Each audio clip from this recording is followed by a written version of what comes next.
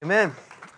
All right, let's pray. Father, we thank you for your grace and your mercy is unending, Lord, and you lavish that upon us, Lord. I pray that we would receive that tonight, Lord. I pray that there would be no barrier mentally or spiritually or physically that we'd push you away or not allow you to have full reign over us, Lord. Now we submit ourselves to you, Lord. It's only reasonable that we would do that, Lord. We ask that you would work in our hearts and in our minds by the power of your Holy Spirit working through the Word. Will you speak to us tonight, Lord? Speak to each individual here tonight and also speak to us corporately, Lord. We need to hear you. You say without revelation, people perish, Lord. We need to hear you. We need to know your will. And I know many here, Lord, are burdened and overwhelmed. And we lay ourselves before you tonight. We say, here we are, Lord. Speak to us. In Jesus' name we ask. Amen. Can you say hello to a couple people, please, before you sit down? All right, everybody, come on in and have a seat. What's up, Bob? How you doing, man? You too. All right. So if you have your Bibles, go ahead and grab them and turn to the book of 1 Corinthians chapter 8. And as we make our way through this book, we are learning a lot about the importance of unity and the church all pulling in the same direction. Paul points out the carnal or worldly attitude that was in the Corinthian church, which is causing them to be more individual than corporate or pulling for themselves against other people. They were competitive. They were striving with one another. They were immature. They were pushing for their own views. And then they had a lot of problems with sin, sexual immorality. Paul was dealing with all those issues. And then as he sort of deals with those issues, he transitions into dealing with some questions that they were asking him. We don't know what the questions were, but we're hearing the answers. So can kind of get an idea what those questions were. And as we look at the next couple chapters, we should be able to get a couple chapters tonight, but it's talking about the importance of how we use our liberty. So every one of us is probably skewed a little differently in regards to a perfect balance that God has for a believer. And so every one of us, from our perspective, from your perspective, individually, you would see another person as maybe having too much liberty or too much legalism. So that's how we view one another. And we usually do that from our vantage point where we feel like we're the sinner. And then everybody that's not exactly like us they're a little too liberal or a little too legalistic for me. So this is what Paul is dealing with. How do we deal with that?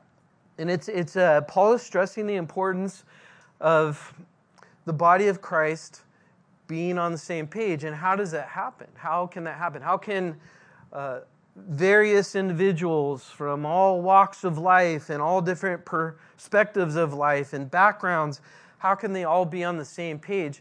And it's not as easy as you'd originally think. You think, well, they're a believer, I'm a believer, they have the Holy Spirit, I have the Holy Spirit. What's the problem? Well, there's a problem. Because none of us are perfectly yielded to the Holy Spirit. And so because of that and because of different stages of growth and maturity and things like that, then we have to really work to be united. And that's important because from every level of relationship, Satan is attacking. And relationships that are the most valuable, he attacks the most. So marriages, Satan attacks. So you can attack a marriage and take down a marriage. You've really done a lot. He's won a big victories, caused a lot of damage. He attacks a church body and causes division. The Bible says a house divided can't stand. So when he starts getting in and causing division and causing strife and people working against each other, then you just have a big mess. But it doesn't mean you give up. And the Corinthians church was a mess. And you'd almost look at it, if the way it's described and the way Paul's talking about it, it almost seems like maybe they should just disband it and just do, like, they're so bad and so corrupt. Is there any hope for them? But Paul says there is. And Paul says that let's work on fixing these things. Let's not give up hope. And I've seen and actually have come from a church that had a major, back in California, a major church division, pastor who had a major fall, caused ripples throughout Calvary chapels in Southern California. It was huge. And I was right in the center of that. And that church is doing great now. And God fixed it. He didn't give up on it. And so there's hope there that we should continue to fight for unity. We shouldn't just say something's wrong and ignore it, but we should keep fighting. And that's what the Corinthians did. So they're writing Paul letters and saying, hey, what about this? What about this? Last week we talked about marriage, divorce, singleness, all that. So they're asking him about that. And so you can see there's life because they want to know.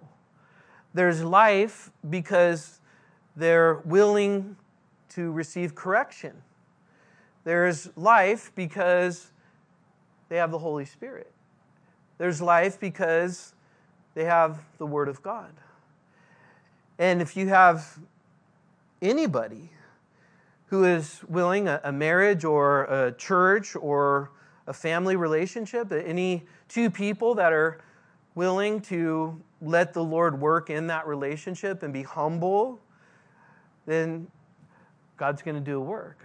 The problem is not everybody is open and willing to do that, and they fight against that and resist against that, and a big part of that is pushing one's own will, pushing one's I'm right, no one willing to die, no one willing to humble themselves. And when you get in a situation like that, you get hard-hearted. And when you get hard-hearted and resistant, then the Holy Spirit's not able to work. So here we're seeing how those particular issues in the Bible that the Corinthians were struggling with were some that were just based on what's the proper way to use your liberty, meaning the things you can do as a believer.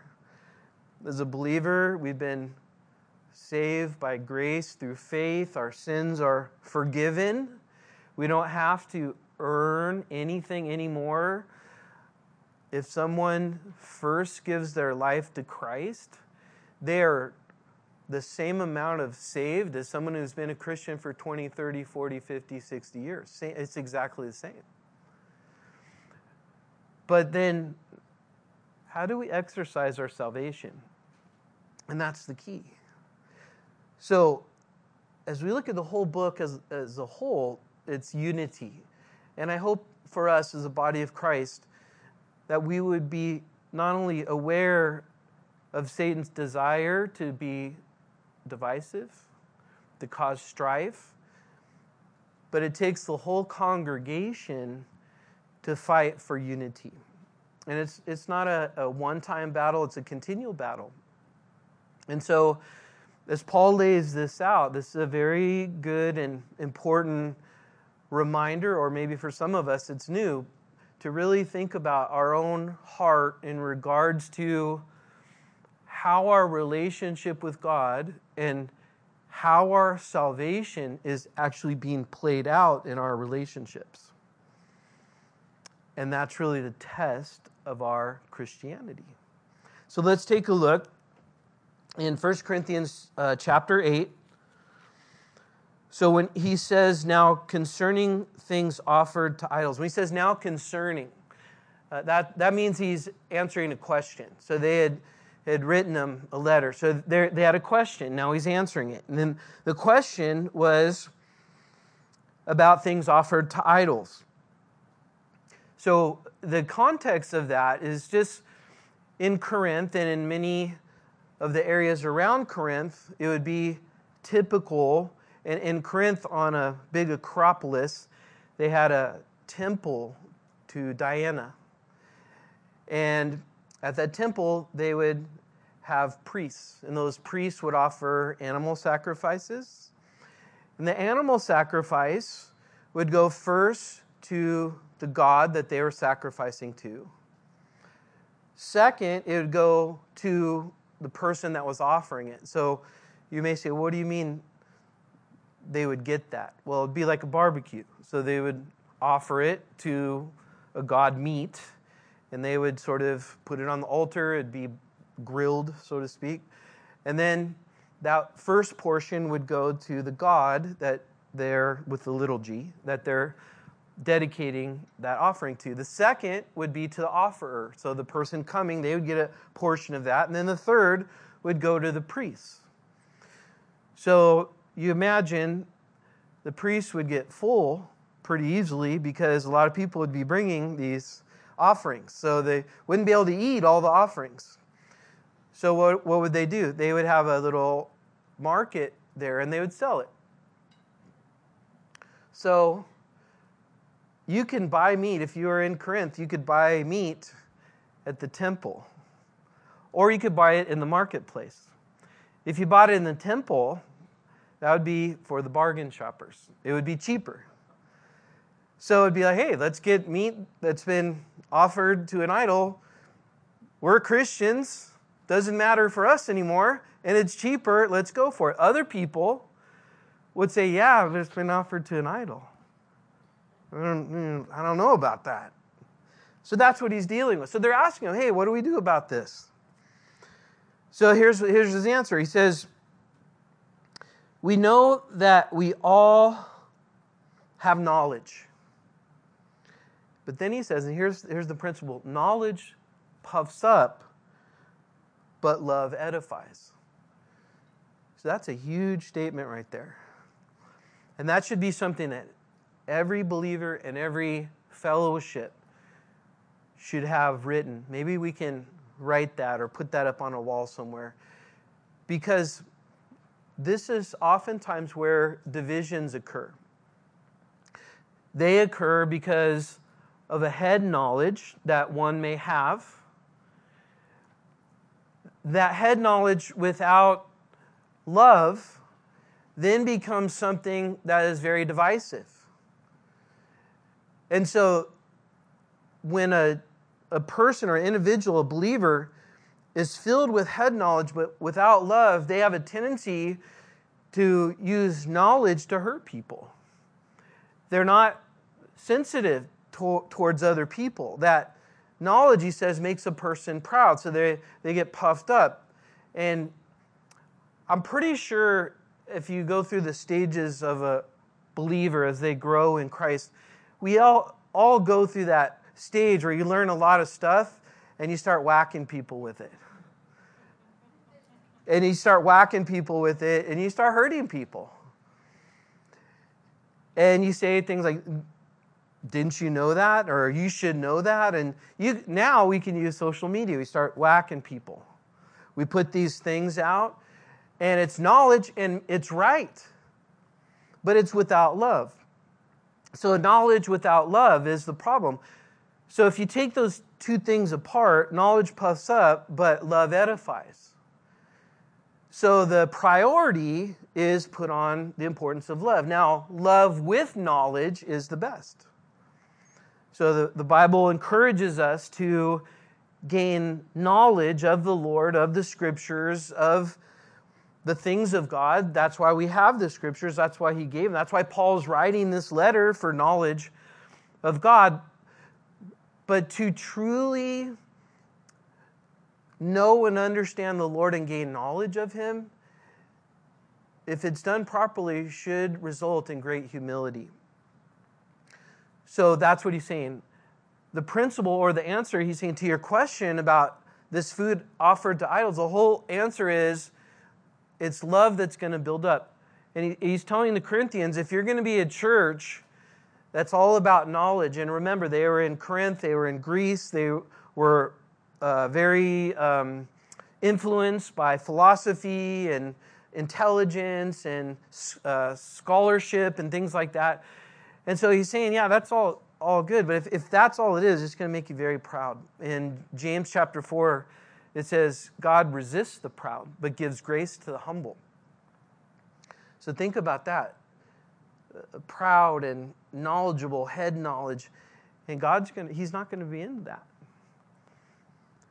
So he says in verse 2, and if anyone thinks that he knows anything, he knows nothing. Yet, as he ought to know. Now that is quite a statement. If you think you're hot stuff in your knowledge, he's saying you don't know anything. You don't know what you should know. So it suggests it's a never-ending pursuit of knowledge that can never be attained fully and completely. That should humble us. I mean, can you imagine if you put everything that was possible to know and measured it, and then you measured how much you know? How much do you think you would know out of everything you could know? For me, it's the more that I've studied and went to school, the more I find out there is to know. It's just knowing one thing opens up a can of a whole nother thing to know. And I know when I first started studying the Bible and teaching the Bible, there wasn't that access to information like there is now. I'm not going to go too far into that because I don't want to date myself, but I didn't have complete libraries at my fingertips of information. And I remember when some Bible software started coming in, and I just thought it was amazing. Bible software, logos, and all this stuff. And I realized I'd have to study for a message. And then you start studying, and then you're like on this rabbit trail. Your message should be here, but you're like way over there. And then you're like, well, what about the message? And you're just lost in these details and rabbit trails and wonder and awe and all these amazing things. And I really believe to study the Bible is to be humble.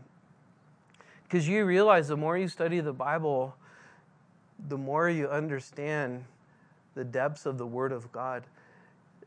It's a miracle that you could read the Bible your whole rest of your life, every day, and still feel inadequate and insufficient.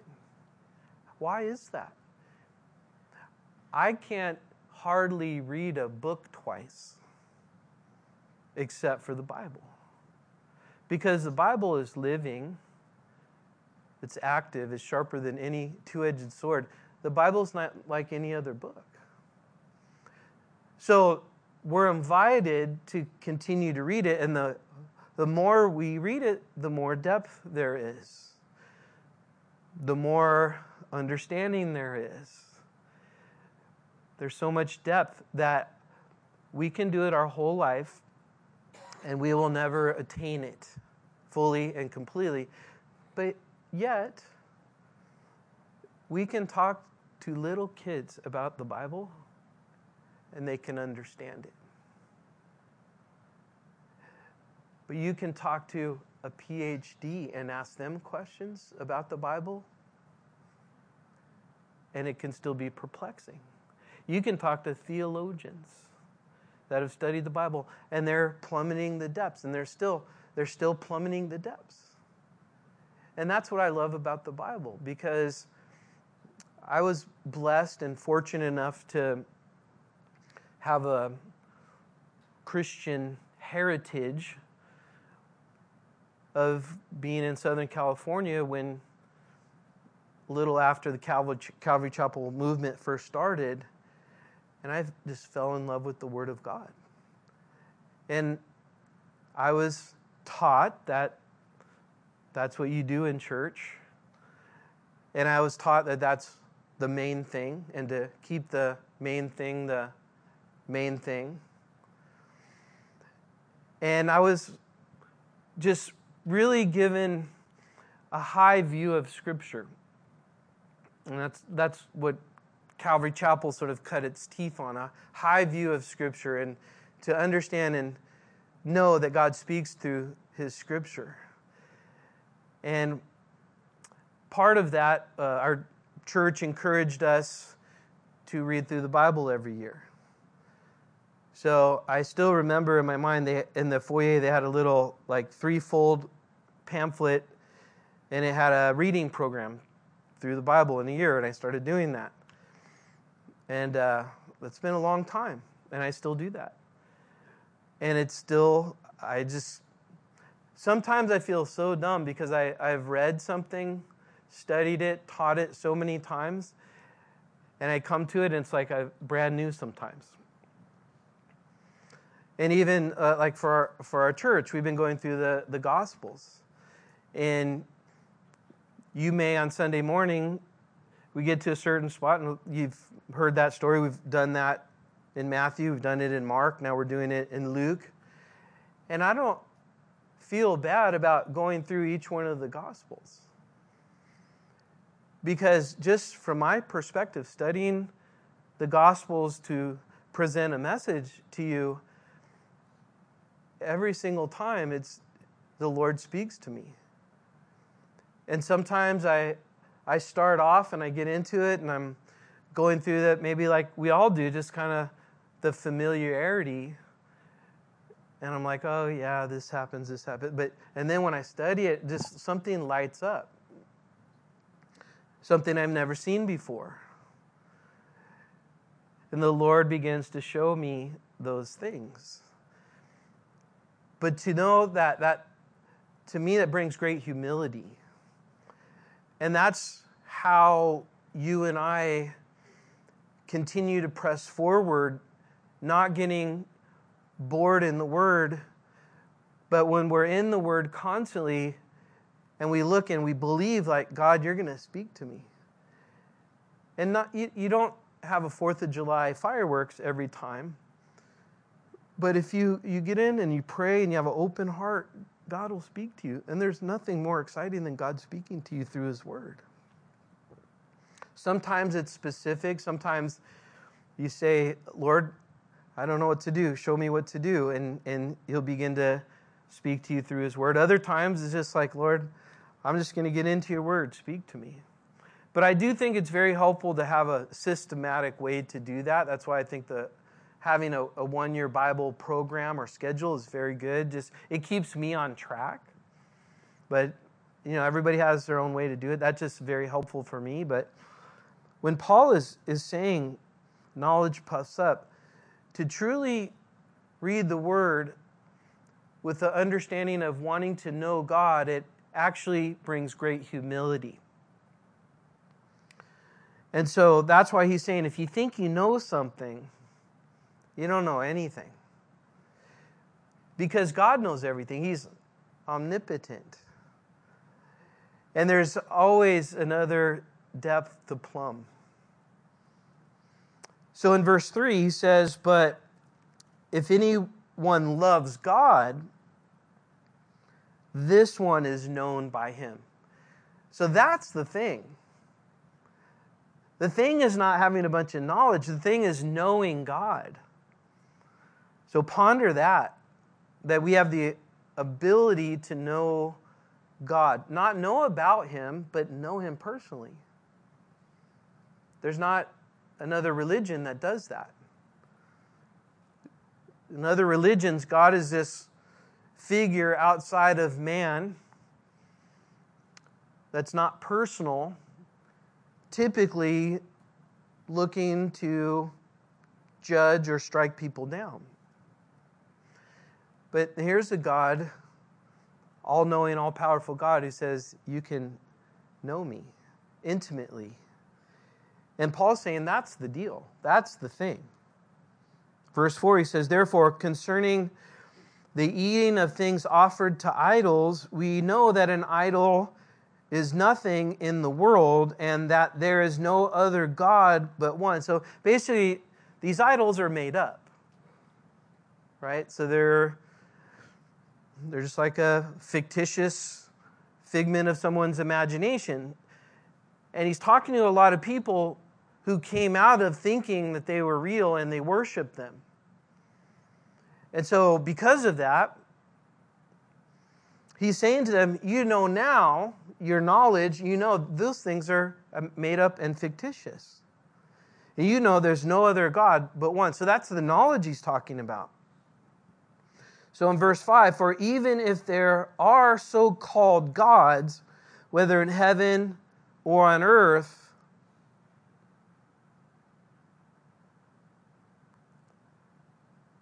as there are many gods and many lords, yet for us there is one God, the Father, of whom are all things. And we for Him, and one Lord, Jesus Christ, through whom are all things, and through whom we live.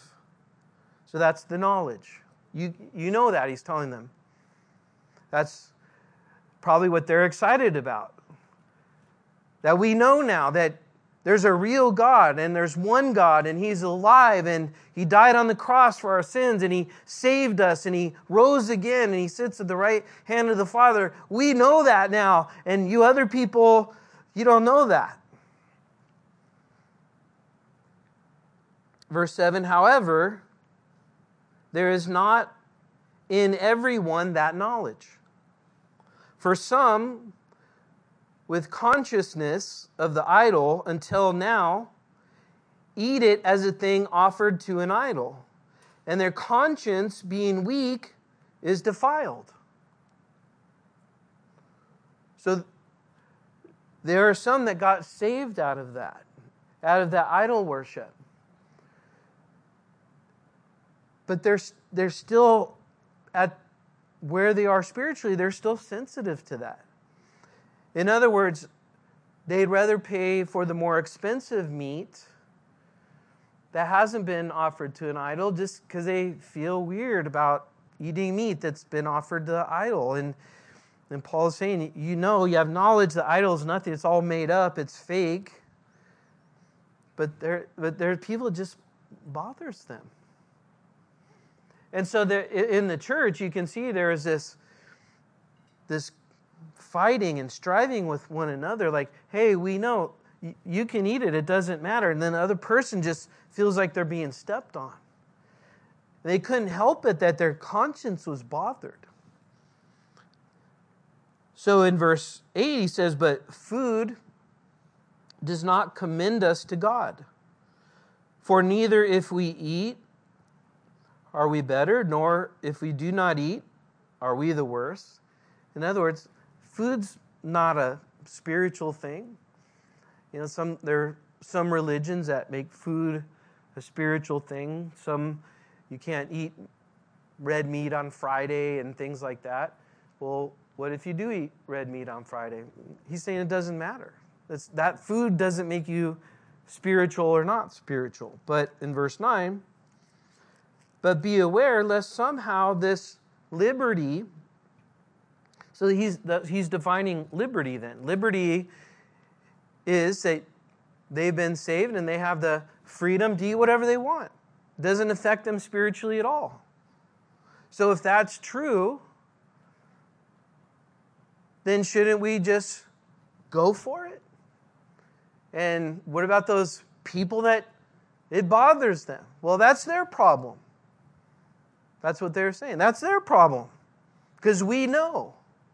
We have knowledge. We know it doesn't affect us. Food doesn't affect us. These gods are fake. So we can eat. We can do whatever we want.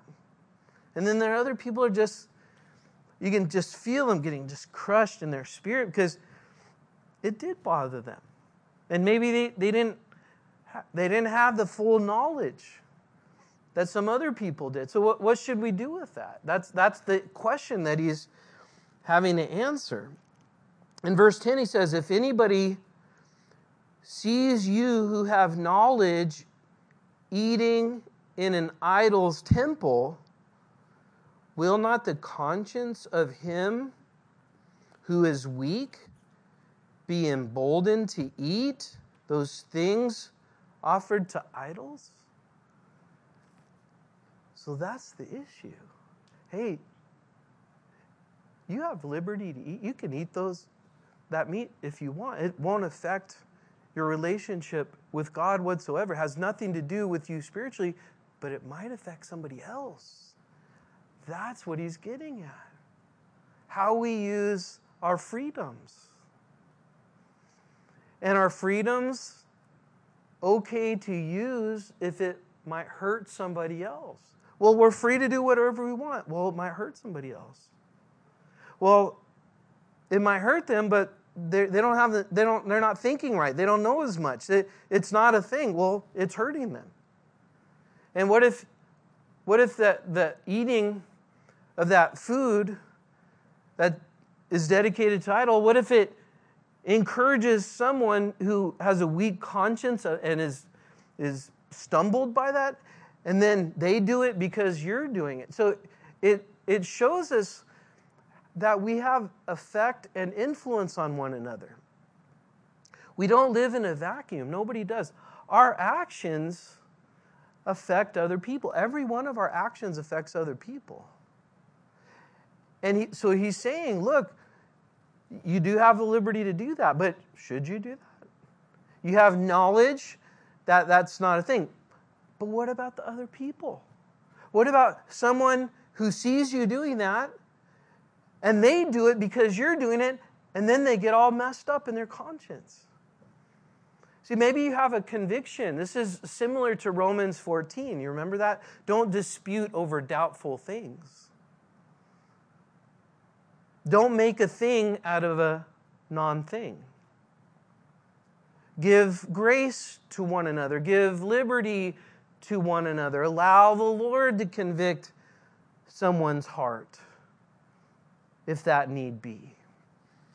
So in verse 11 he says, and because of your knowledge shall the weak brother perish for whom Christ died?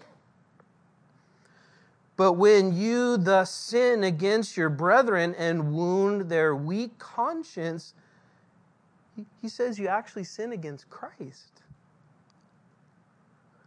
Therefore, if food makes my brother stumble, I will never again eat meat, lest I make my brother stumble. So the issue then is, do we use our liberty in a selfish way,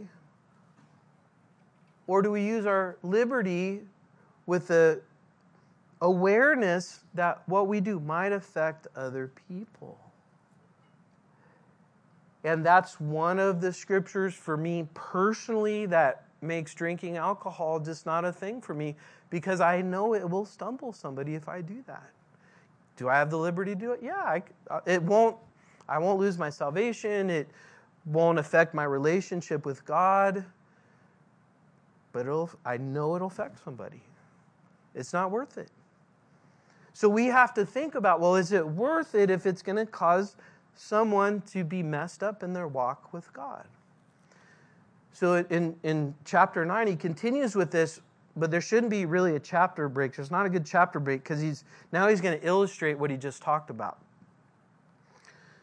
So now, as he illustrates this principle, he says, am I not an apostle? Am I not free? Have I not seen Jesus Christ, our Lord? He's validating his apostleship. Are you not my work in the Lord? If I'm not an apostle to others, yet doubtless I am to you, for you are the seal of my apostleship in the Lord. In other words, you're evidence of God's working in my life and my authority that God has put on my life to preach the gospel and be one who has a mission and a plan that God has given to him. So why is he saying that? There were those in the Corinthian church that really looked down on Paul. And Paul is establishing again his credentials. And it's interesting that we saw previously they looked down on him. One is because in Corinth, when Paul left after he established the church, when he left, they sort of adopted their own ways to run the church, their own ways to do things. They said Paul was just not very good. Paul didn't look attractive. He's small. He didn't speak really good. And then, do you remember what Paul said? He said, look at my life and look at your life. And he went through this series of explaining that right now as I'm writing to you, I'm hungry and I'm not clothed well. But you're eating like kings and you're clothed like kings, in other words. And he's saying, why is it that you're doing so well in the world and I'm doing so bad in the world? And he's showing them the difference because he was surrendered to the will and the plan of God, and they were worldly in their Christianity. So they weren't persecuted. They were living great. They were living easy. And in the meantime, Paul was running for his life constantly. So they changed their church structure to a worldly structure that was acceptable to the world's standards, and because of that, they didn't bother anybody. Everybody's like, okay, those people over there, but they weren't that different. And so we see Paul here establishing the fact that you have to remember that I have been anointed and called by God. And you are my proof, because you're saved, because you're Christians, of God's working in my life. That's the validation of that. In verse 3, he says, my defense to those who examine me is this: do we have a right to eat and to drink? What he's saying is, as they traveled to Corinth, him and Barnabas, do they have a right to have the Corinthian church pay for their meals and their drinks? It's a rhetorical question. The obvious answer is, of course.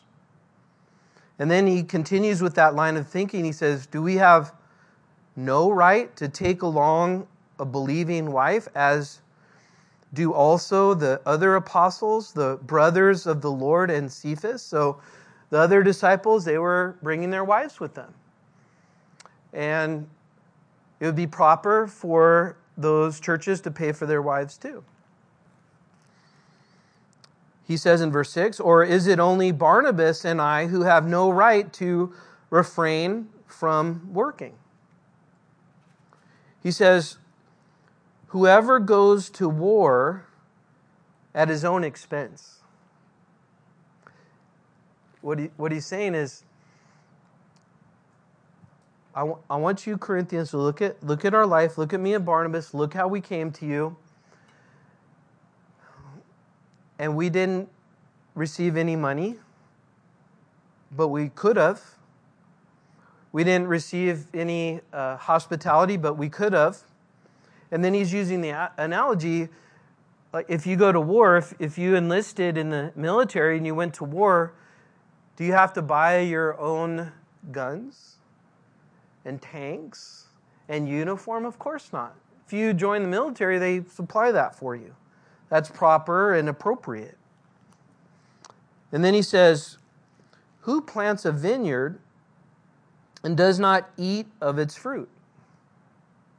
Or who tends a flock and does not drink of the milk of the flocks? He says, do I say these things as a mere man? Or does not the law say the same also? So, Paul's saying, me coming to you and not receiving material things from you,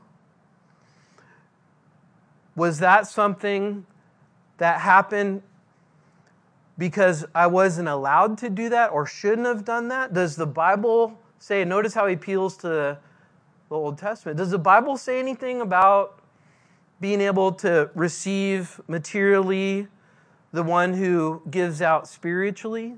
Does the Bible say anything about that? He says in verse 9, it's written in the law of Moses, all the way back to Deuteronomy 25. It's written in the law of Moses, you shall not muzzle an ox while it treads out the grain.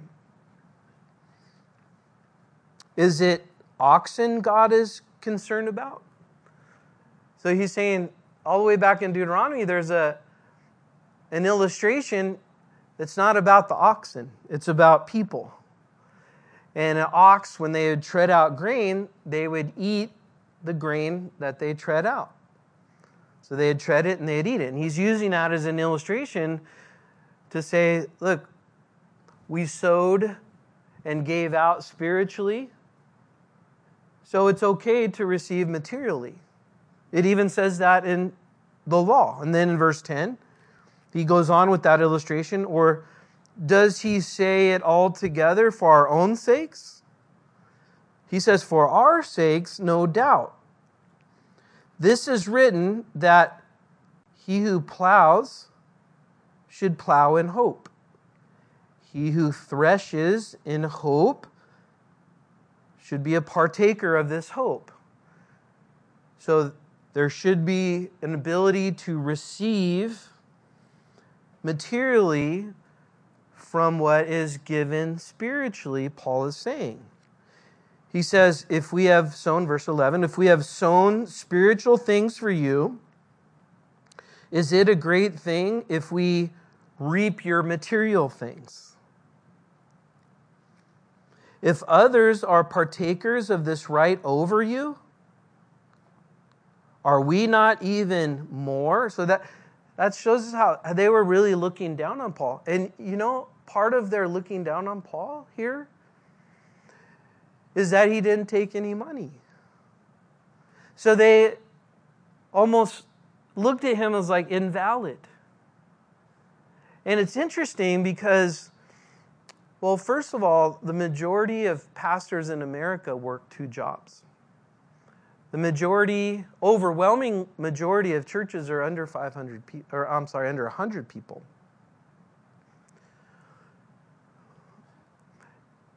And Paul is saying, because I didn't take money and he actually worked, they didn't see him as valid.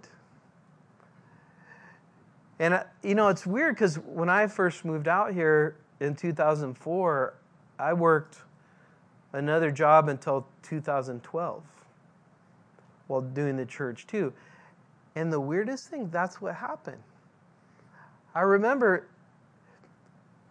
part of my last 5 years of working was as a chiropractor. And I remember people just having a hard time thinking it was legit or valid because I had another job that I was a pastor. It seemed, and I remember, you can just kind of feel the, like you're not legit, your church is not a real church. I actually had somebody say that. That's not a real church. Yeah, that hurt my feelings. But that's how they're looking at Paul. Because the leaders in the church at Corinth, they were on salary and they're like more legit. And Paul is addressing that. He's saying, now, it's weird. You'd think that people would respect that more. Like, oh, wow. But that's not, especially in our society too. It just seems not legit, not successful, not like you'd want your pastor to be. And Paul is addressing that. So he says in verse 12, if others are partakers of this right over you, so other people were getting paid for their spiritual service, he says, are we not even more? Nevertheless, we haven't used this right. So that's the key. So we could have received money and salary, but we didn't. Paul was a tent maker. So he would labor as a tent maker and labor in building this church. And remember, this is all in context of how you use your liberty. Do you use your liberty to smack other people who have weak consciences with it? Or do you use it sensitively to not offend anybody? He says, we haven't used this right, but we endure. So it was hard, he's saying. We endure all things lest we hinder the gospel of Christ. That's why he didn't do it in Corinth. He was concerned that if he went there, that they would say, you're just here for the money. If he collected money. So he said, I'm going to go there. And he probably knew the sensitivities of how people thought there. So, because other places he did take collections and here he didn't. And so he's saying, I didn't want anybody to be offended. I just wanted the pure gospel to go out without anybody having a reason to say, you're doing it for the money. That's another reason we don't pass around an offering plate. There's nothing wrong with that. There's nothing sinful about that.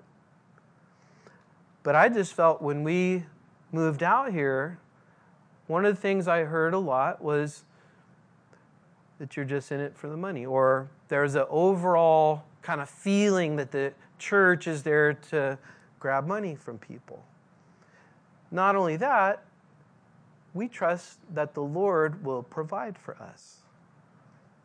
And He has. And we believe that where the Lord guides, the Lord provides. And we believe if the Holy Spirit is moving on the hearts of the people, He's the one that encourages people to give. And the Bible tells us that if someone gives because they're pressured to give, then they shouldn't give. And so, maybe to a fault, I've had people that were actually upset because we didn't make more about the offering as well. But remember, everything's a balance, right? And I just wanted to know, at the end of the day, it's the Lord. It's not us shaking people down for money. People are prompted in their heart to give. And we'll do as much as we can with what is given to us. But we're not going to do more than that. And then make people pressured to give to more than that. And we believe God owns the cattle on 1,000 hills. And so if He wants to drop 10 million down, He can do that. If He doesn't, He can do that too. But at the end of the day, it's His church. And we don't feel as if we don't feel the church, it's our responsibility because we have these ambitions that are above the Lord's that we should press people to give. And the Lord's provided. But that's where we get that. That's where we understand that. He says in verse 13, do you not know that those who minister the holy things, they eat of the things of the temple, and those who serve at the altar, they partake of the offerings of the altar? Again, reinforcing his point that it's okay to receive materially from what you give spiritually. He said, even so, the Lord has commanded that those who preach the gospel should live from the gospel. But I have used none of these things, nor have I written these things that it should be done so to me, for it would be better for me to die than that anyone should make my boasting void. For if I preach the gospel, I have nothing to boast of, for necessity is laid upon me. Yes, woe to me if I do not preach the gospel. So he's showing his deep motive in his priority above all things is that the gospel goes out. And he's willing, and he's actually even anxious and inviting necessity to happen or scarcity so that God would be the provider. So you can say, look how God's providing for me. He's showing that his whole life is dedicated to the gospel, and because of that, he's trusting in God for the provision. And because he's trusting in God for the provision, he was able to go to Corinth and having an understanding of the sensitivities that they might have, he didn't need to ask them for money, and he was willing to work too. He would do whatever it was needed so that they could have the gospel. That was what his whole life was about. Verse 16, if I preach the gospel, I have nothing to boast of, for necessity is laid upon me. Woe to me if I do not preach the gospel, for if I do this willingly, I have a reward. But if against my will, I have been entrusted with a stewardship. In other words, he's saying he understands that he's been given a responsibility to take care of the gospel. And because of that, his whole life is wrapped up in preaching the gospel. Is that different for Paul than anybody else? He said he was an apostle. We're not like that. But I don't think so. Maybe in a specific way he had a calling for the gospel, but I wonder if we've moved off in some way this understanding that the gospel is why God still has us on earth, to share the gospel. The gospel is the Great Commission. It's easy for us to lose sight of the importance of that. It's easy to get into routines of life and forget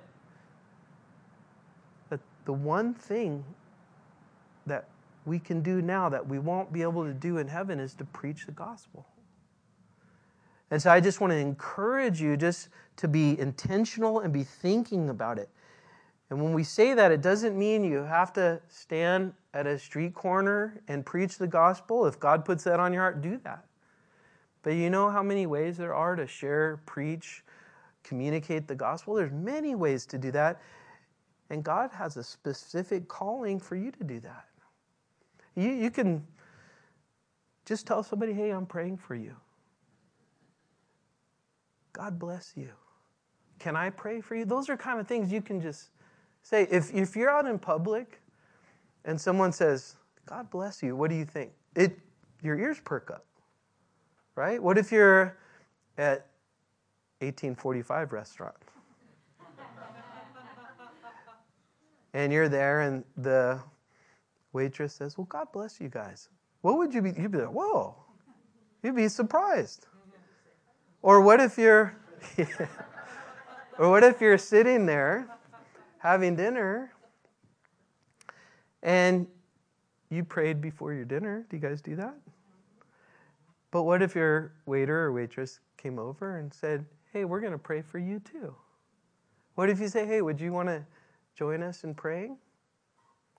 There's so many things you can do. Just to say things like that just to get something going. You don't have to go up to someone and do a sales pitch. Just say a little thing. Hey, at church the other day, I never believe what we talked about. You'll get a sense if there's a response or not. Some people are like, that's okay. Don't cast your pearls to swine. But you know what? There are hurting people out there. And God has a divine appointment for you. But I think, and I include myself, we miss them a lot because we're not ready. Do you ever feel like you had a divine appointment and then after you realize, oh man, I blew it? But see, we have to be ready. We have to be intentional. We have to be thoughtful, like, okay, as I go, Lord, and we're praying, Lord, open the door. Lord, lead me to that person you want me to talk to. I think the church overall has lost a bit of that.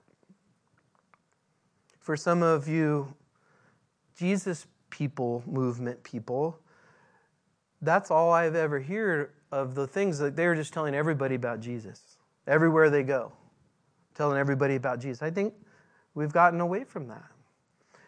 Paul reminds us that that's what he's been called to do, and no matter what, that's what he's going to live his life to do.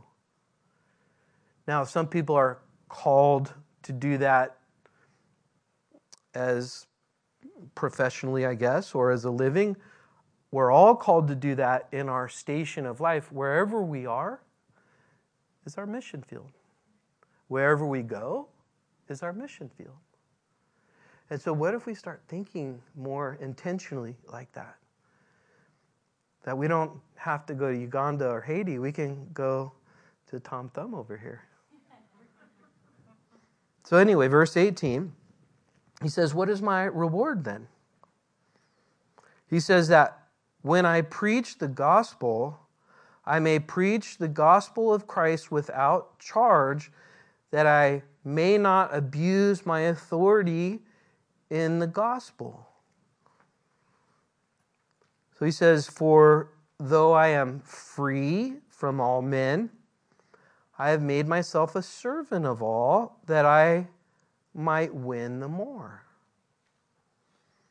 So I'm free, but hey, if it meant the gospel being able to be preached to a particular individual, then I'd be willing to do that. In verse 20, and to the Jews I became as a Jew, that I might win the Jews. So you might remember he went through a purification ceremony. He shaved his head. He knew that didn't save him. He knew that didn't mean anything, but it helped the Jews not be offended so that he could share the gospel with them. He had Timothy, talk about commitment, Timothy was circumcised. Didn't mean anything except for gave him an opportunity to speak to the Jews. So he said, if that's what it takes, I'll do it. He says, to those who are under the law as under the law, that I might win those who are under the law, to those who are without the law as without the law, not being without the law toward God, but under the law towards Christ, that I might win those who are without the law. To the weak I became weak, that I may win the weak. I have become all things to all men, that I might by all means save some. I think that's the key right there. By all means. That begs the question. Do we need to get back to that attitude? And you know, it's that attitude that helps us overcome the division in the church. The attitude of unity is the attitude where we're all in this thing to save some. That the gospel that God has entrusted in us, that we will do whatever it takes for someone to hear the gospel and not be stumbled or messed up by something we may do or our program or our thing or whatever, but we'll be willing to do whatever so that one person can hear the gospel. I think that's what we need to get back to as the church. I think that's church as a whole. That's where the church has lost it. In verse 23, now I do this for the gospel's sake, that I may be partaker of it with you. And then he ends with this analogy as an athlete, his attitude towards what he just said. He says, do you not know that those who run in a race, they all run, but only one receives the prize? Run in such a way that you may obtain it. Now, what is he talking about? Like, it sort of sounds like we're competing with each other. But what he's really saying is we're competing with ourselves to apprehend all that God has called us for. In other words, to be completely what God has intended us to be. That's his challenge. Now he's saying this is effort. He's using the word striving. This is how we don't strive with each other. This is how we strive in the same direction. And when we lose this type of striving for this goal, then we will have a tendency to strive with one another. But if we're striving for that soul, we're striving for the gospel's sake, we're striving for that one person to hear, he's saying we're all in a race. And it's really different, someone who jogs versus someone who's going to be in a race coming up. Right? So when you jog, it's one thing. But if you know this Saturday you're going to be in a race and 10 million people are going to be watching to see how you do, you're going to live a little differently. You're going to take this week a little differently, right? Hopefully you've taken the last 6 months differently because you know this is coming. You know this is right. It's not just you're on the treadmill for 30 minutes and just nothing, watching TV, like your heart rate gets 2 beats higher than normal and barely sweating and just, I put in my time. No, he's saying we're in a race. And we're in a race to be and apprehend all that God has apprehended. So it's not a passive thing. Being Christian is not passive. Now he's putting it in terms where we're to go for it. We're to exercise our full faculties in the things of the Lord. He says in verse 25, and everyone who competes for a prize. So there's a prize, he's saying. It's temperate in all things. So if you're competing for a prize, and he's using an athlete example, and he's saying you're temperate or you're disciplined. So whatever sport you like, and the Olympics is amazing. I love watching the Olympics because it's like, you look at that person and they zoom in on their face, say it's like track, and just thinking, these people, their whole life is this one moment, and what has gone in, and you look at how serious they are, that's how we're supposed to be as Christians. We're to take this Christian life way more than an Olympic athlete.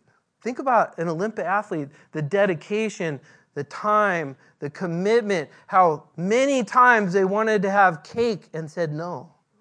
How many times they wanted to have Starbucks and they said no. So they're not doing things, but they're also doing things. They're eating the right things. They're training till it hurts. They're getting their sleep. They're not going out and partying. Why? Because they have a race that's coming up, and their whole life has been dedicated to this one moment. And so we look at that and say, man, that's amazing what they go through. But he uses that to tell us what we're going for is way more than that. He says, but we for an imperishable crown. So in an Olympian, they get a medal. And they get money and stuff like that. But fame and all that stuff. But the point is that all that stuff is very temporary. He says, what we're going for is not perishable. When you strive for the Lord, you can't lose your reward. You can't lose your belt. You can't lose your status. He's saying that's the motivation he's telling us. Verse 26, he says, because of that, I run not with uncertainty. Thus, I fight not as one who beats the air like shadow boxing. He's saying, I'm not just making stuff up. I'm not fighting imaginary things. He's saying, I know exactly what I'm fighting for. I know exactly the reward. I know exactly the cost. And I've dedicated my whole life for this one thing. It's the gospel. So he says, I discipline my body and I bring it into subjection. In other words, my body is constantly trying to tell me what to do. And I'm telling my body, no, you're not in control. This is interesting. Because so often we take a view of our walk where the Holy Spirit will just make everything easy. And what we find is that this is a war. And that we have the power of the Holy Spirit, but he's saying we have to fight because our body is fighting back. Our flesh is fighting back.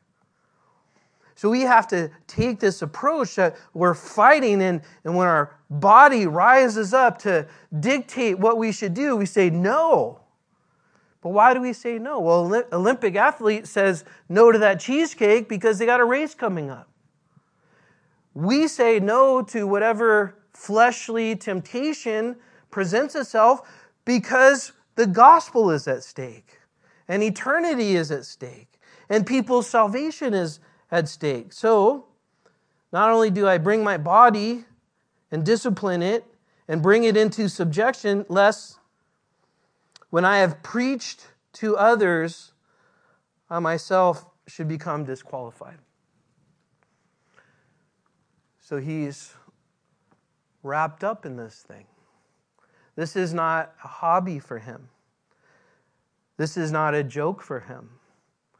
This is not something he cares about being politically correct or being worldly popular. And you think about Paul in the world, I mean, world-wise, he'd be a loser. Isn't that amazing? He would be looked at from a world like poor, didn't have much to live for, constantly running from his life and died alone. But what was he like in heaven? What is he like now in heaven? So run the race to win. Let's pray. Lord, thank you for this evening and my brothers and sisters. I pray a blessing on them, Lord. I pray that your words would be written on their heart and their mind. And I pray for all of us. I pray for the church, Lord. We are weak and sick and dying, and we need you, Lord. So let us answer the call, and let us fight the good fight of faith.